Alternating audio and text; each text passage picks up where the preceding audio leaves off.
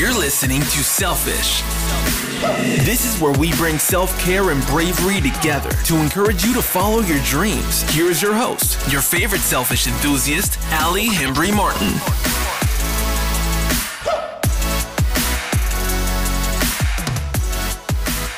Rachel Peterson is the queen of TikTok and is a top social media marketer and consultant, worldwide viral sensation, and leading authority on storytelling through social media and Facebook ads.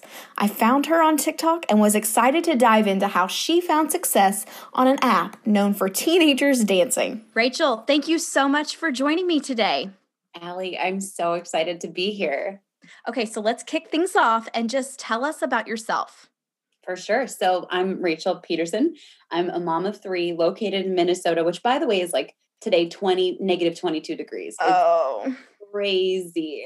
So I will say one thing that's really interesting is I was looking at the calendar the other day and we're about to come up on just finishing up our 5th full year in business. And that's kind of crazy when I look at how much growth has happened. We've started not just 1, but 2 businesses that have done multiple millions, and it's just insane. So I'm a social media strategist, and I also teach people about social media and marketing. What else about me? I love TikTok. I'm passionate about TikTok. I love video as a whole.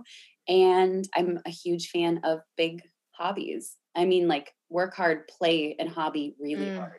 Mm-hmm. Okay, so you mentioned TikTok. I kind of very officially dub you the TikTok queen. Oh, That's how I found you. And I really want you to dive into this for us. Why do you think TikTok works for you specifically? Ooh, I love this. Okay, so when I started on TikTok, it was just about 2 years ago, maybe a little bit longer than that.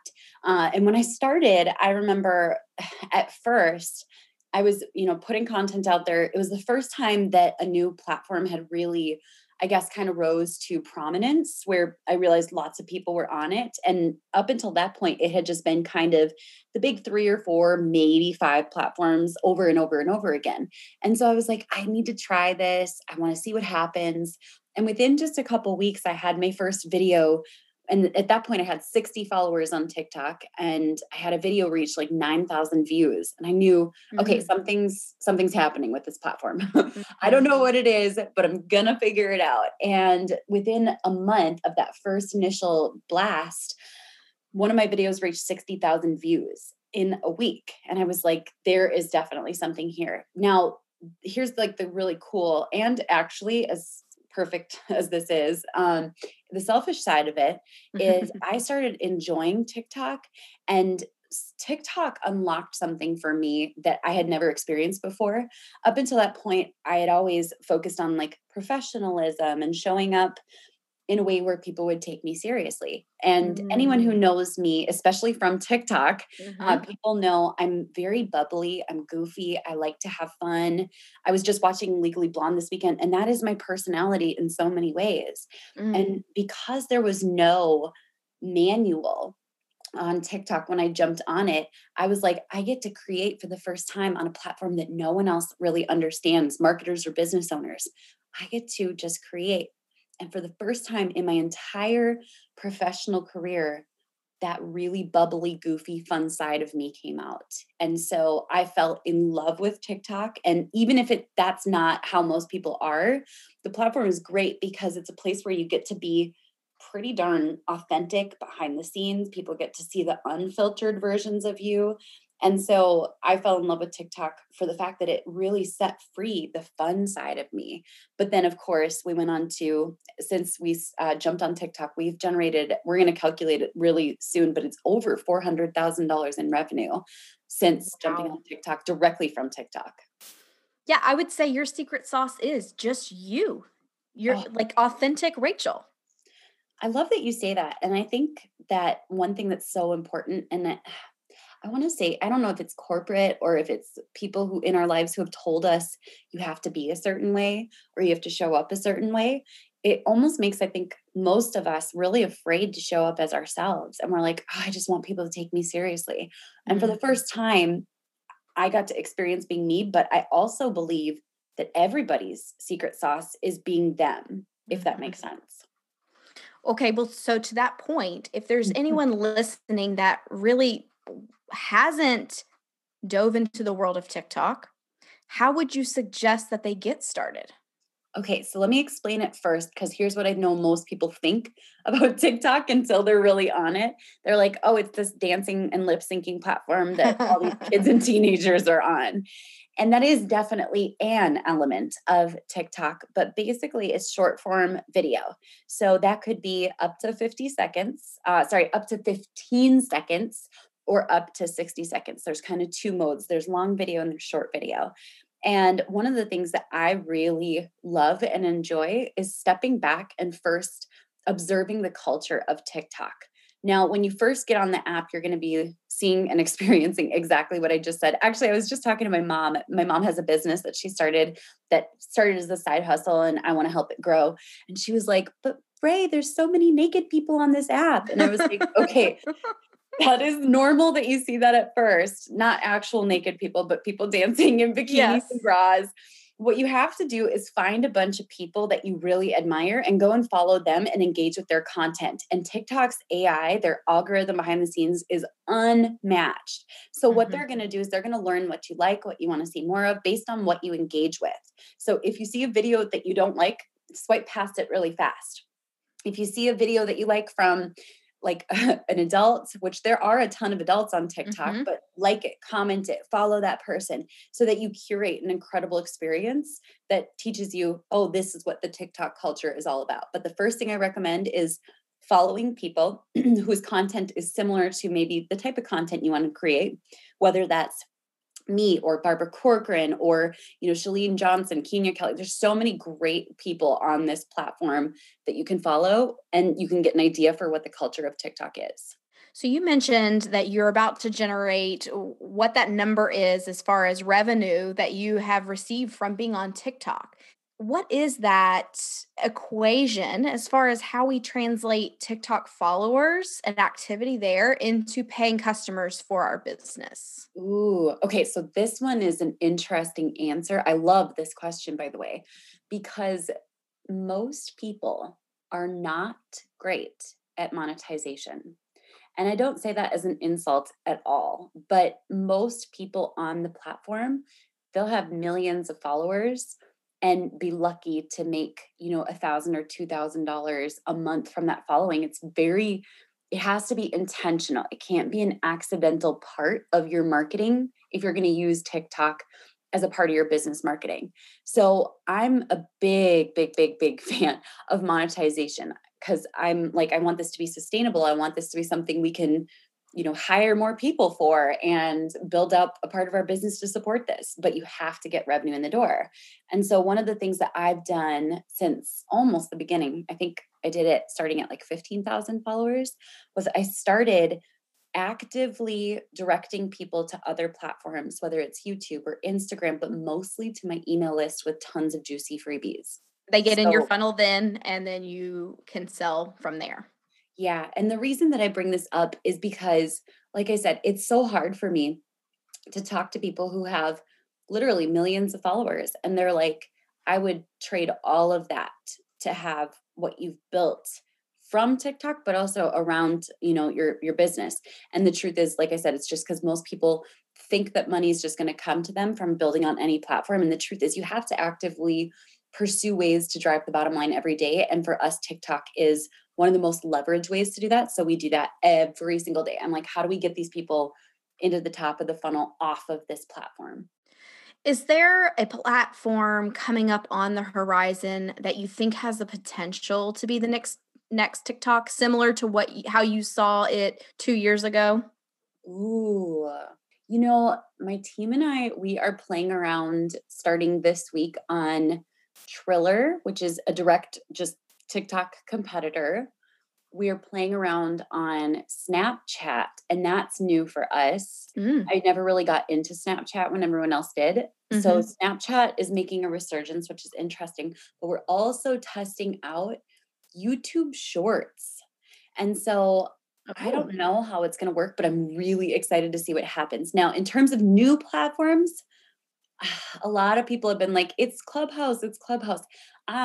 I'm going to share my experience. I got on the app and within a couple days, I was like, I don't really care for this. And Mhm. I'm a pretty open-minded person when it comes, especially to new platforms.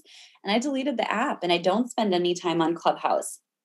Now, could it be a huge platform that like, where podcasts are recorded? For sure. I have no idea what the future of Clubhouse is. But as it stands right now, the model doesn't seem like it's going to scale quite how we think it will. Mhm. But I do have my eyes on a couple of small platforms. I don't want to like start shouting them out yet because I don't want to overload all their developers. But Yes. I'm super interested. And I like to see that a platform has legs before I jump in fully. Very interesting. And I Mm. could see where you, the queen of video, is, really not feeling Clubhouse because that's the element that they've taken away. So I could totally see that. And yeah, that'll be interesting to see in an era where TikTok is so huge, how a platform that doesn't have that element will really survive. It is super interesting. The one thing that I find is I almost wish there was a way to get highlights from Clubhouse. So Mm. almost like someone finishes their talk or their room and then you can get the highlights from it. That would be awesome.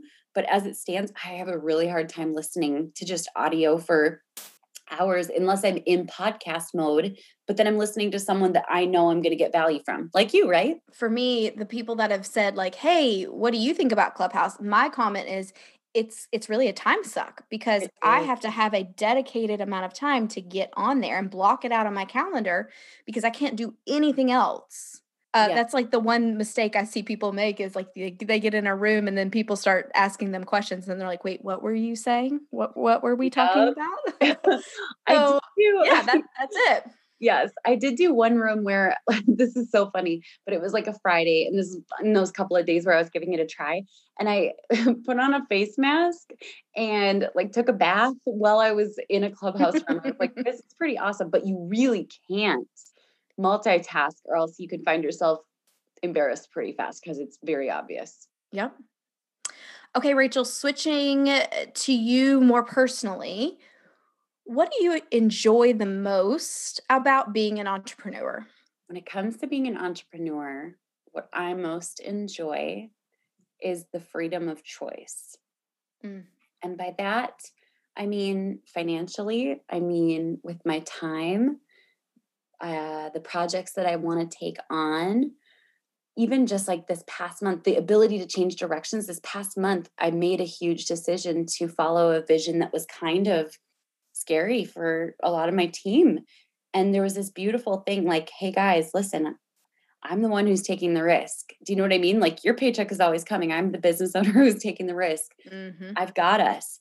But the ability to follow your passion and your heart and your vision as it changes and is unfolded. Oh my gosh, it's like the best thing ever. And I think one of those risks that you're referring to is that you're opening up your course to be free. Tell Mm. us about that. So that was really crazy. For years, one of our signature programs is this program called Social Media United, where we teach social media, mostly to freelancers, but also to entrepreneurs who want to learn social media, how to rock, their marketing presence. And, that has been a revenue stream for us for years of hundreds of thousands of dollars per year. And for a long time, I've always thought this is going to be free someday.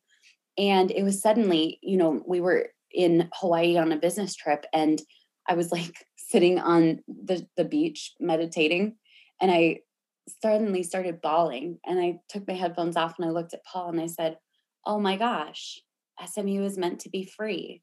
And he said, "I know that, but how soon are you thinking?" And I said, like, now we need to announce it as soon as we can get everything set up behind the scenes. And like I said, some of my team was really nervous about this. They're still a little uncomfortable, but it was just so clearly aligned with where I know I want to take us and how much I want to help other people that it wasn't challenging it at all for me. Okay, so flipping that question on its head, Mhm. what is the most challenging part of being an entrepreneur? I would have to say, I know this is going to sound so cliche because it's an area where I spend most of my time outside of work.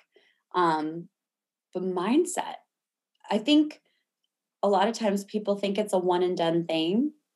And the truth is, especially as you become a bigger brand and also target sometimes, you have to continually exercise it. It's not a one and done. It's not like, oh, look, I got a 6-pack once and now it's here forever. Like, no, you have to be doing those crunches every single day. And that's the mindset challenge that I found. And I've had to learn that there's a point in the day where my energy levels and my mindset naturally droop. And I have to like literally step away from everything I'm doing and block out time to go practice, instilling a better programming. Otherwise, by the end of the day, I'm like, nobody likes me. Everything's falling apart. Nothing goes right. I'm sure some people are resonating with that Yes. verbiage, and I learned that everyone kind of, to an extent, naturally feels that way if you just let whatever programming take hold. So I've had to learn to keep going back. It's almost like the equivalent of going and doing, 100 crunches in the middle of the day. And I do that because otherwise, like I said, I get to family time and I'm like the whole time. Okay, so how do you keep it together? So in that same vein, when you're thinking about your selfish activities that you really go back to every week, every month, so that you are really able to keep that balance, how are you selfish? Ooh, a lot of ways. Is that okay to say? For sure. I am selfish in several ways. Number one, in the mornings. That is the first part of the day that sets the tone for the day. And I do a combination of 5 different things. I meditate, pray, which are kind of one and the same for me, visualize affirmations, I journal, and I do soul reads. Like I read things that feed my soul. And those 5 things really help me start a day from a space of positivity. Help me to let go of whatever happened yesterday. Let me, let go of my dreams that I had, because I have very vivid dreams. And so that's one portion of it. I also say no to a lot of things. And one example of that is like this past week, 5 people have asked me to host Clubhouse rooms. And I'm like, I can't, because I am in such a good space, and that would be taking away another hour a week from my kids. I'm going to have to say no in this season. I can't be everything to everyone. And then on the weekends, my husband and I have a really good thing going. We really trade off for the first part of each day. And so we make sure that the other person gets alone time to focus on our mindset, focus on our health and fitness, focus on whatever we need to do. And so we give each other a couple hours each. We'll wake up between 7 and 9. Maybe it's an hour, maybe it's 2 hours each. I also work out, and I don't work out because I love working out. Not at all. I work out because it makes me feel really good. And for me, at least, it burns off a lot of anger. And I know that sounds really weird, but it is super helpful for me. So those are some of the big ways that I am unapologetically selfish. Perfect. Is there anything you wish you could be doing more? Yeah, I wish that I could have more friendships in Minnesota. And that was really illuminated for me with the lockdown. And realizing I have a very small friend group, very small, in Minnesota. And I was realizing I wish that there were more people that I could do one-off coffees with or do a picnic with or whatever. And you know what? I'll be honest, Allie, and I don't know if you've experienced this, but I don't think it's going to happen in this season of life. Friends are hard. It's hard to make friends as an adult. It's hard to keep friends. It's hard to build up those friendships, especially in the situations that we have been in present day. So I can totally relate to that for sure. So that's one thing that I think I would like to do more of as our kids get older. But I also recognize we're in a limited season when the kids are still small. So, it's just interesting though. But that's one thing I definitely wish that I could do more of. Rachel, what's next for you? Oh man. Personally, I want to run a marathon this year. Mm. And I've never done that ever. So that's going to be challenging. I also am I'm taking for the first time, and I'm so nervous because I'm going back into that season where you're not good at something at all. And I kind of like that feeling of starting something and going through the period of like really just kind of sucking at it. Like I really like that discomfort. I think it's neat. And so I'm going to be taking cello lessons in the next couple weeks. Wow. Right. Oh my gosh. I was listening to this like cover, have you ever heard like the Two Cellos? Yeah. Oh, I listened to them on the weekends. I loved their music. And I was like, I wish I could play the cello. And then I was like, why would I wish? I'm going to go get a cello. And I did. That's so cool. And so my lessons will be starting in the next couple of weeks. And I'm excited about that. In business, over the next 30 to 60 days, I'm finishing up my first manuscript for a book that I'm really excited about. And so that will be coming out probably in like 1 to 2 years. But that's a big thing. And then, yeah, that's kind of it. That's all that's on the horizon. What about you, Allie? There's so many things that get on my list as far as, I want to do that. I want to do that. And I feel like February was a really good month for me to like really map those out.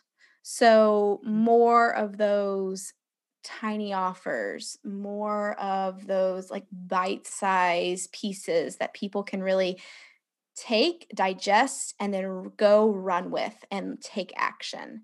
And I just found that that's like really what I'm drawn to at this time. And so I feel drawn to create that for others. So I'm just like really glad that I've actually been able to sit down and finally look at that list, because I'm sure you have one too, but it's that list of like, yes, I want to do that. Yes, someday. Absolutely. I get that feeling. Rachel, it's been a joy to talk with you. I just feel I love your authenticity, and it just comes across. It's just so refreshing, to see that on social media, but just to hear your heart and see what you're able to do with your business. It's really inspiring. So thank you so much for talking with me today. Oh, Allie, thank you for asking me. This is awesome. Like what you just heard? Visit us at selfishthepodcast.com. Subscribe and leave a review on iTunes today.